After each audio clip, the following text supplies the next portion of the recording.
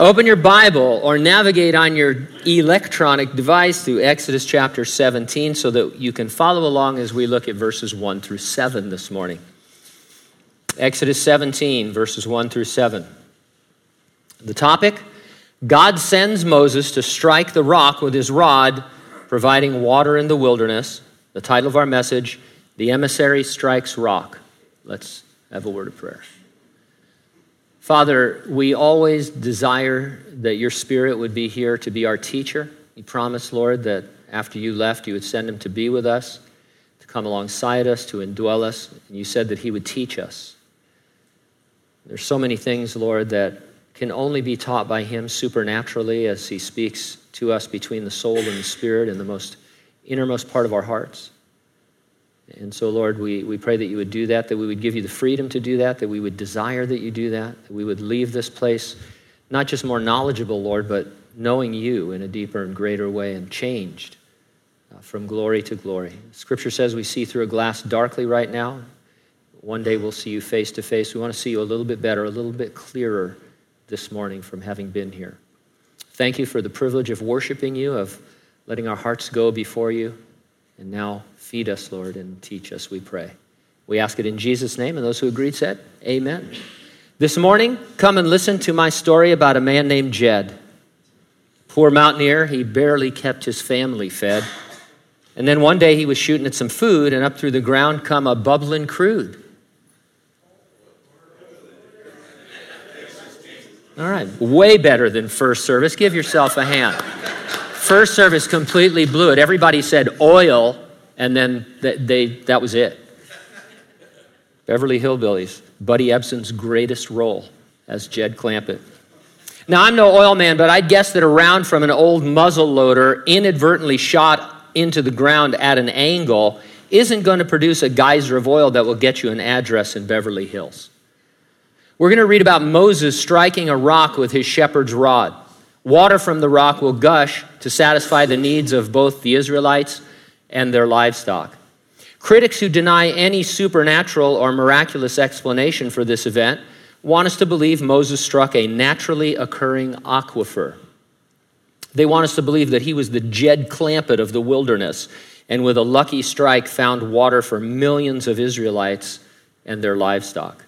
Why is it so hard to believe God did and can do miracles? G.K. Chesterton once said, and I quote, "The whole order of things is as outrageous as any miracle which could presume to violate it." You understand that? Just the order of things. Creation itself is so miraculous. It's miracles upon miracles. What's the problem if something violates that in order to prove a point that God is trying to make? Now, we're going to take a look at this miracle strike. As we do, we're additionally going to see some things about God's leading, both then with the children of Israel and now with us. I'll organize my comments around 2 points. Number 1, God will lead you to learn you. And number 2, God will not lead you to leave you. So let's take a look, first of all, in verses 1 through 3. God will lead you to learn you. I know what you're thinking. Gene should have paid more attention in English classes to grammar. I sound like Huck Finn, who said of Miss Watson, "She tried to learn you your manners." Turns out, and I quote, "A sentence fragment that is often believed to be grammatically incorrect is actually completely correct. The word learn is actually rooted in an Old English verb meaning to teach and can be used transitively in this manner, such as, I'm going to learn you a lesson." So I expect you all to bring that into your vocabulary now. Let's see how God learns us in these verses, beginning in verse 1. "Then all the congregation of the children of Israel set out on their journey from the wilderness of sin, according to the commandment of the Lord, and they camped in Rephidim, but there was no water for the people to drink." Put these two phrases together. According to the commandment of the Lord, there was no water. God specifically told Moses to lead the Israelites to a place where there would be no water, to lead them to a place of lack where he would have to supply their need. Look back on your life with the Lord, and you can see times where you lacked. Maybe there was no employment. Maybe you had no friends. Maybe your health was falling. Those are times God wants to show himself sufficient for your needs. God brings you to lack to show you his overwhelming presence and his sufficiency for your needs. Have you encountered the term Generation Snowflake? Anybody familiar with that? It was one of 2016's Collins Dictionary Words of the Year. It's an informal and obviously derogatory way to describe the generation of people who became adults in the 2010s. So if you're here this morning, I apologize in advance. You're considered Generation Snowflake. And that's because you're viewed as being less resilient and more prone to taking offense than any previous generation in history. The suggestion is that like snowflakes, you're delicate individuals, and a slight increase in temperature sees you melt, often resulting in a high emotional response. It's proven true by the observation that some of those supposedly in Generation Snowflake suggest the label itself is causing them to have mental health issues. Christians can be snowflakes. In the book of Hebrews, suffering from persecution, believers were drawing back from walking with the Lord. Things were just too tough, they thought, so they wanted to return to Judaism so that their family and community wouldn't persecute them. The writer to them, the writer to the Hebrews, said, "You have not yet resisted to bloodshed, striving against sin." How's that for counsel? Let's say you come into church for counsel. "Pastor Gene, I'm having this problem." Okay, you haven't bled yet, have you? What are you talking about? You haven't been martyred for your faith, have you? No. Well, then get out of here. I tell you, my counseling load has gone way down. People want to know our counseling philosophy. It's Hebrews 12:4. None of the Hebrews had experienced such intense exhaustion or persecution that it brought them to death or martyrdom. They were told to quit being snowflakes. One commentator said, "God loves us, but he's not an overprotective parent who has us tied to his apron strings. He will send us into the most excruciating situations, especially to proclaim his word. God will do what he did with the Apostle Paul, with you and with me." You don't want to be a snowflake Christian. And so one of the first things to remember is God leads you to places of lack. It's not that you missed a turn somewhere. It's that you're right in the will of God. Verse 2, "Therefore the people contended with Moses and said, 'Give us water that we may drink.' So Moses said to them, 'Why do you contend with me? Why do you tempt the Lord?'" Now earlier on their journey, they had found water that was too bitter to drink. God made the bitter water of Marah drinkable and sweet by having a tree thrown into it. And in that study, we talked about how the tree prefigured the cross upon which Jesus died. Now, you'd think that since God provided water before, they'd believe that he would do it again, except that the circumstances were more severe. At Marah, there was water, even though it wasn't potable. At Rephidim, there was no water to be made potable. They were probably looking for more bitter water that they could make better, and they found no water at all. Now, in one sense, the need was the same, and God was the same, but the circumstances were more severe, and so it was a test of faith. In my life, the needs are usually the same. God is always the same, but my trials get more, not less severe as I walk with the Lord, testing my faith, testing your faith. Those of you who play video games, do the levels get easier or do they get harder as you progress? Well, they get harder, and you want them to because that's the challenge, and that's how you pick up rewards. You want to beat that highest level. I'm way behind on video games. I was champion of a pinball game one time at the Tyler Mall in Riverside. I used to stop in occasionally to make sure I still was the points leader, GJP, and if somebody knocked me off a few quarters in, I would kill that thing. Pinball. And then I peaked at pinball, and then after that, I'm gone. Half the time I see these commercials on television, I think it's a show, and it's a video game, and I think, wow, that's a little bit too graphic for me. But anyway, you get the idea. The levels get harder. When you walk with the Lord, the levels get harder. But you know what? God is the same yesterday, today, and forever. And when you need water, it doesn't matter if you have bitter water or no water, God can come through. Now, Moses deferred to God as well he should have. Sure, he was the point man, he was leading them, but it wasn't really his decision, it was God's. We'll see how it was that they tempted the Lord when we get to verse 7. But for now in verse 3, and the people thirsted there for water, and the people complained against Moses and said, "Why is it you have brought us up out of Egypt to kill us and our children and our livestock with thirst?" Their thirst was real. Their need for water was, in fact, a matter of life and death. Water in the desert, a matter of life and death. Christians find themselves in real needs facing matters of life and death. In the case of the Israelites and the Exodus, God would provide life-giving water. It seems that none of them died from thirst. In the case of Christians like you and I on our journey homeward, God will provide eternal life-giving resources, but it doesn't mean we won't suffer, and it doesn't mean we won't die. What was true physically for Israel in the wilderness is true for us spiritually in the world. They would receive all the water they needed. We can receive torrents of living water, every spiritual resource that we need.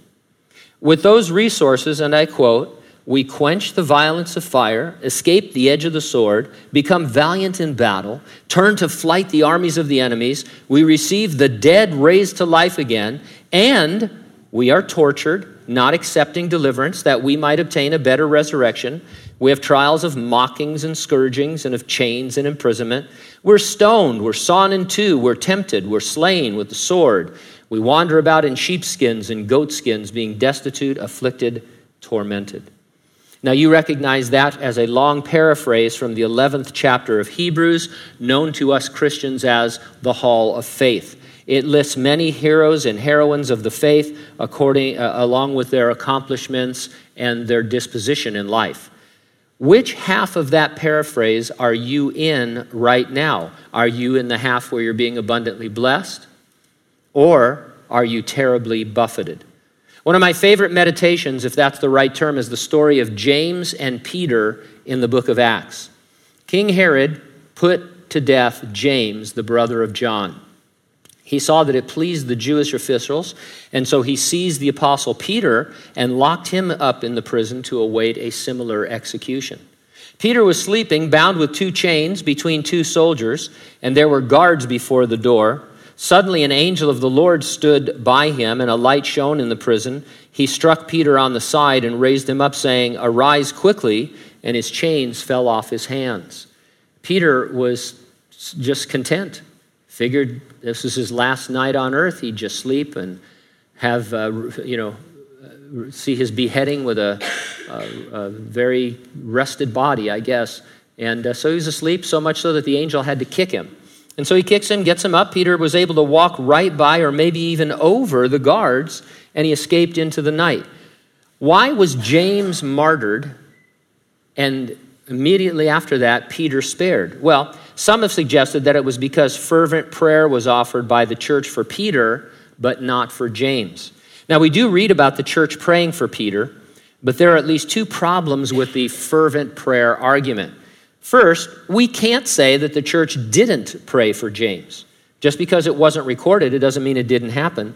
I'd say most likely they did pray for him, especially these early believers, this first century Christians.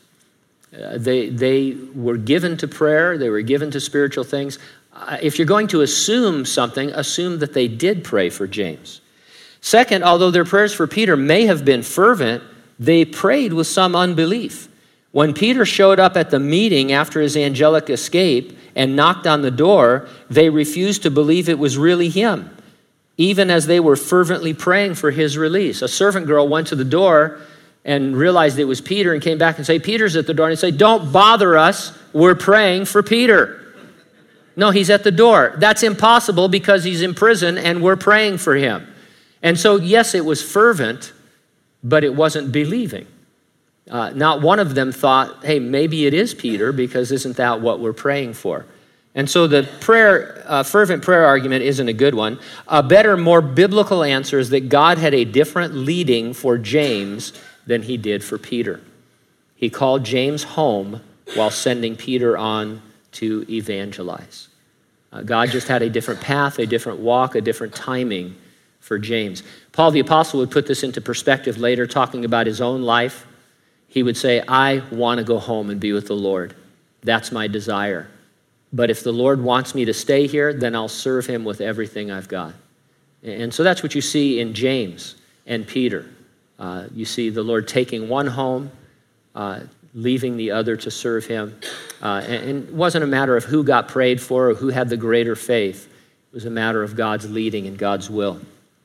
And what we're seeing here in this section is that God can use your circumstances to learn you. And mostly it's to learn you that his grace is sufficient at all times and in all circumstances. It was sufficient for James to face martyrdom and to go home to be with the Lord. Sufficient for Peter for all the days of his life on earth that he served the Lord and was persecuted until he too was finally martyred.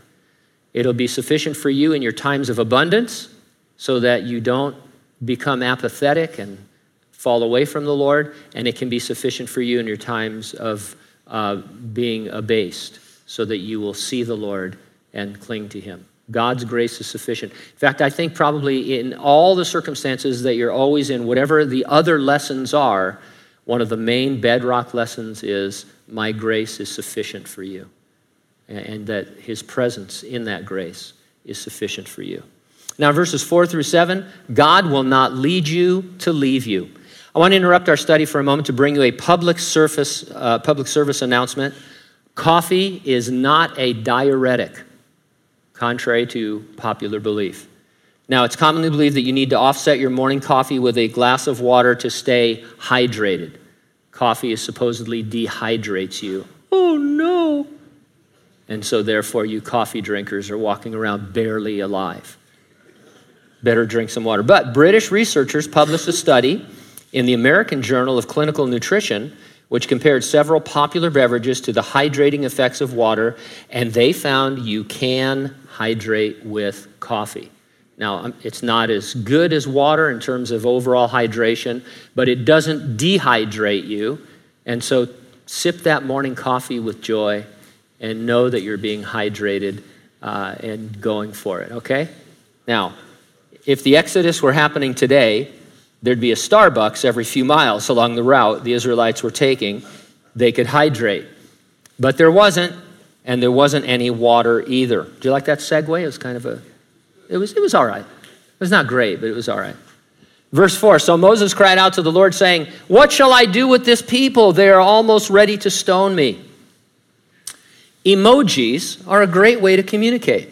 For those of you from Riverdale, an emoji is a small digital image or icon. Now, please, people from Riverdale need to be brought up to speed. It's a small digital image or icon used to express an idea or an emotion in electronic communication. Electronic communication is something we can explain next week.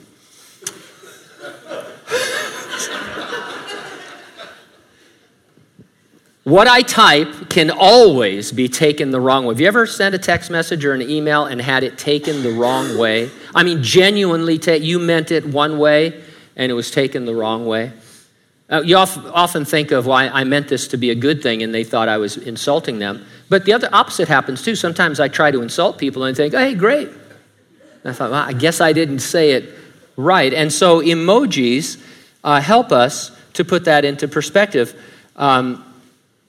I can say something awful, but if it's followed by a winking yellow emoji, I've hedged my bets, right? I've covered my bases. Then you don't know what I'm trying to do. So then you send me back something awful with a smiley face, and we have a war of emojis going on. But anyway, emojis are helpful. Now, what does this have to do with anything?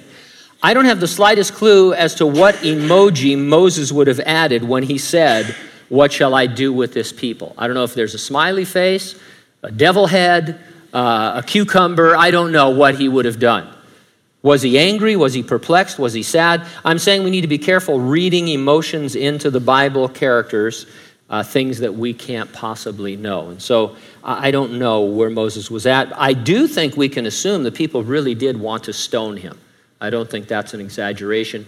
They kept thinking that God, through Moses, had brought them into the wilderness to kill them. And before they died, they were going to take Moses out.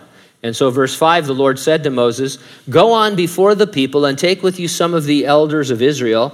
Also take in your hand your rod with which you struck the river, and go." In ancient societies, the elders were simply the adult men, usually the older men. They assumed some leadership and counseling in the tribe. We'll suggest why Moses was told to take them in a moment. In verse 6, he says, "Behold, I will stand before you there on the rock in Horeb, and you shall strike the rock, and water will come out of it, and the people will drink." And Moses did so in the sight of the elders of Israel. Let's talk about Horeb first. Strong's Concordance says that the word means desolate. And so you got to love this. They were already in the desert. They were at Rephidim where there was no water. And so God's solution was to go to a place even worse off than Rephidim called Horeb. And so they went from the desert to no water to absolutely no water and no hope of any water. The question is, have you ever been asked to follow the Lord into Horeb?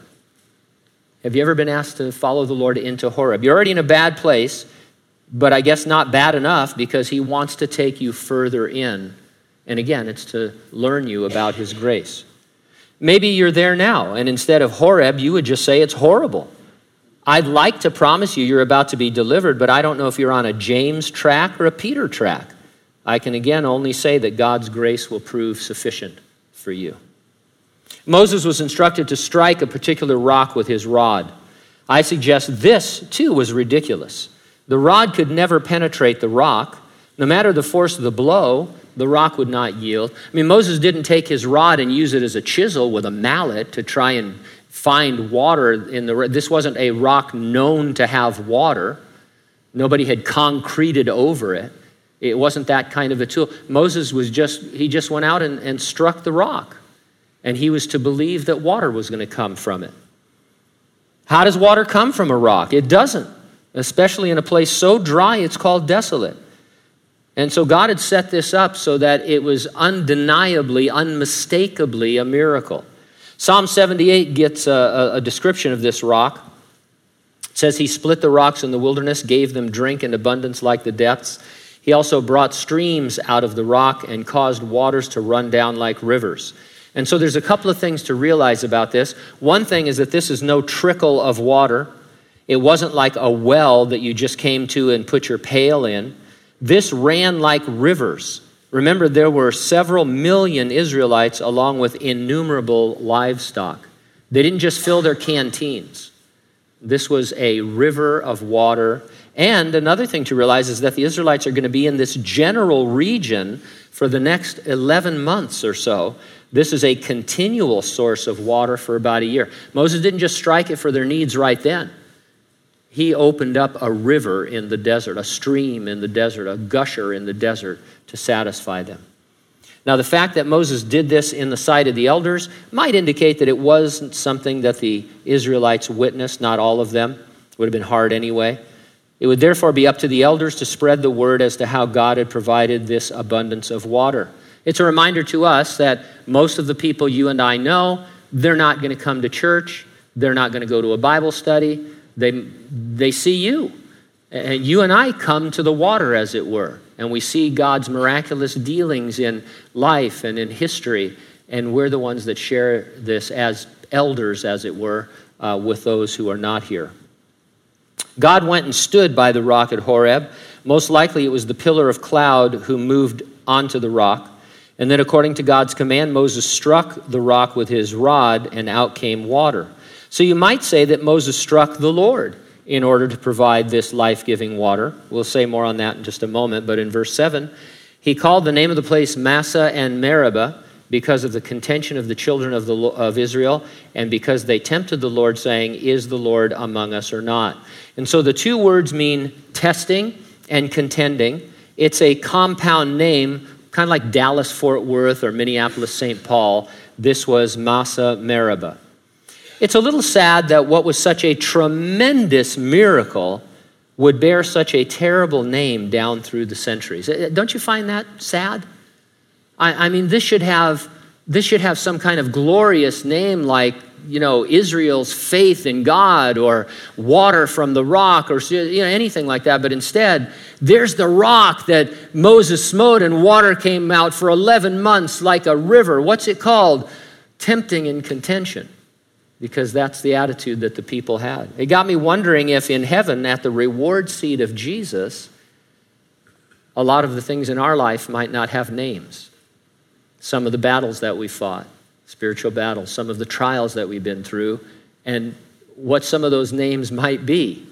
I would hope that we would have more positive names, more victorious names. But it's interesting. They asked the Lord, they asked Moses, is the Lord among us or not? And in asking that was how they were tempting God. Because what they were saying was, God, prove that you are among us by giving us water. Now, God had already proven he was among them and that he was for them and not against them. So he'd gone to great lengths, if you stop and think about it. Over 400 years earlier, God promised Abraham that he would be with his descendants when they were captives in Egypt and that he would set them free, and that had happened. He promised he'd raise up for them a deliverer, and that happened. God was definitely among them during the 10 plagues that they witnessed. He manifested himself as a pillar of cloud by day and of fire by night. He literally was among them in a visible way. The cloud prohibited the advance of the Egyptian army as they came to destroy the Israelites. God parted the Red Sea so the Israelites could cross over on dry ground. He unparted the Red Sea, killing the Egyptians who pursued in their chariots. Then he provided sweet water from bitter water at Marah. And then he sent quail for meat, and he'd been giving them manna every morning.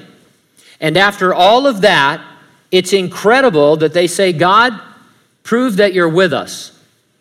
Prove that you're with us right now, or we're going to kill Moses, is what it sounds like to me. We're similar when we demand that God change our situation. We seem to forget that he saved us from sin and Satan and the second death. Wow. You ever just reflect on his salvation and how, especially if you got saved later in life as an adult, how literally 1 second you were a hair's breadth away from going to hell. Had you died, you would have been in a Christless eternity, paying for your own sins, living out the second death forever and ever in conscious torment. But then Jesus revealed himself to you through the Holy Spirit, and you realized that he had conquered sin and Satan and the second death and given you eternal life, and you were on the heaven track. Do we disregard the indwelling of the Holy Spirit, the power to believe that God is sufficient? And often we willfully ignore anything marvelous God has already done in our past. We have Maras in our past. We say, well, yeah, God provided, better water from bitter, but now there's no water. And so I don't see how God is going to do this. And so he has to do something right now to my liking. But God doesn't lead you to leave you. He is often more present in times that he seems absent. Now, it sounds contradictory, and that's why we have these examples. God is more present in times when he seems he's absent. That was true of these children of Israel. He seemed absolutely absent. There they were at Rephidim, looking at each other, listening to their children cry and their animals bellow and low and thinking there's no water here, not even bitter water. What are we going to do? God has abandoned us here. He's brought us here to die. We've read a few verses down and we know that God was extremely present and he was going to do something marvelous in their lives. And that's really always the case. God is always more present than we realize. And just in the sense that there's more to this rock than meets the eye. The Apostle Paul wrote about this rock. He says that they all drank from the same spiritual rock, for the rock they drank from that followed them was Christ. In some sense, the striking of the rock at Horeb, resulting in the provision of water, provides us with an analogy of the one who is our rock and who gives us spiritual water to drink, Jesus Christ. He wasn't the rock, not literally. It's a type. He was represented by that rock. We saw that rock was struck while the pillar of cloud was there. and that God was in that sense struck. The Israelites wouldn't have understood, but we know that Jesus, in order to save mankind, he had to be struck. He had to be smitten and to die for the sins of the world. According to a guy named James Jordan, and I quote, "The glory cloud stood before Moses, and when Moses struck the rock, his rod passed through the cloud. The Lord thereby submitted to the rod of judgment, taking the punishment the people deserve for their insolence, and out of his vicarious suffering provided life-giving water." In short, when Moses struck the rock, he was also striking the rock, and it was the latter that really provided water for the people. Now, the Israelites couldn't have known all the things that we know. They couldn't have seen all of that, but they could understand that, why did God position himself in front of the rock, on the rock? Why does the rod have to strike through the pillar? And they could have come up with some of this, and we now have more of it and can put it all together. Now, the rock Moses struck did not literally follow them. It didn't roll after them. I think that would have been cool, by the way, but that's not what's saying. The word "them" is not in the original Greek text. The sentence says, "They drank of the water from the rock following the giving of the manna." One resource I consulted said the following, there is no hint of movement of the rock in the Old Testament, but a legend developed on the basis of a Jewish interpretation that it actually traveled with them. And so it didn't. I should mention there is a second rock strike recorded in the book of Numbers. It's different, it's another occasion, and it's a different rock. Let me read you about that second rock because it tells a lesson too. Numbers 20, beginning in verse 7. "Then the Lord spoke to Moses, saying, 'Take the rod, you and your brother Aaron, gather the congregation together, speak to the rock before their eyes, and it will yield its water. Thus you shall bring water for them out of the rock and give drink to the congregation and their animals.' So Moses took the rod from before the Lord as he commanded him. And Moses and Aaron gathered the assembly together before the rock, and he said to them, 'Hear now, you rebels, must we bring water for you out of this rock?'" I don't think you need an emoji for that one. "Then Moses lifted his hand and struck the rock twice with his rod. Water came out abundantly, and the congregation and their animals drank. Then the Lord spoke to Moses and Aaron, 'Because you did not believe me to hallow me in the eyes of the children of Israel, therefore you shall not bring this assembly into the land which I have given them.'" Those of you who know this story, Moses did not lead the children of Israel into the promised land. After 40 years in Egypt and 40 years in the desert of Midian and 40 years of wandering in the desert, he struck the rock twice and God said, "You're disqualified, you can't go in. You can see it, but I'm going to kill you and take you home to heaven before you get into the promised land." Why? Well, because Moses disobeyed, striking the rock twice and not simply speaking to it. Commentators are in general agreement that since the rock is a type of Jesus struck at Calvary, he's only to be struck one time. After his death, the Holy Spirit is given, and all you do is speak to him. It opens up this whole beautiful representation. Jesus Christ struck for our sins, vicariously taking our punishment. Now we're able to speak to him, and out of our bodies will flow rivers of living eternal water. Moses' disobedience, accompanied by anger, thus misrepresented God and his grace to the nation. Obviously, misrepresenting God is serious. And so we want to avoid portraying God in ways that the Bible does not portray him. And there's a million ways of doing this, of course, but one way that a lot of times Christians do it is by falling into legalism. And by legalism, I mean you tell somebody that they must do certain things in order to be truly spiritual. There are always things that you do because you think you're truly spiritual. And so, the old adage in Pentecostal churches was don't smoke, don't chew, don't go with girls that do. And that was the idea. And there's always pet sins that people have, and they say, oh, if you do this, you're not, even though the Bible doesn't directly say this, you're probably not a real Christian. And we end up misrepresenting God by being legalists. You can do the opposite end of the scale. You can minimize grace and say, oh, don't worry, God will forgive you. We never sin that grace might abound. We want to represent God the way the Bible represents him, as loving and as merciful and as gracious, willing to hear and forgive and to heal and stuff. And so just know that. Now, despite the complaining and the contention of the Israelites, and despite this misrepresentation by Moses, on both occasions, God still provided the water. I would have said, that's it. What do you mean, am I among you? Find your own water. Or the second time, Moses, now I can't give water because you've ruined my analogy. We have to start all over again. But God graciously provides the water because what we're learning is the sub-theme this morning, God's grace is always sufficient for our need. No matter the need, God's grace is sufficient. It doesn't mean he will give us what we want. It means he will give us what we need. And so you've come and listened to a story about a man named Moses. And it's about you two and the rock who was Jesus, struck for you that you might live. My exhortation to you now is speak to him. Let's pray.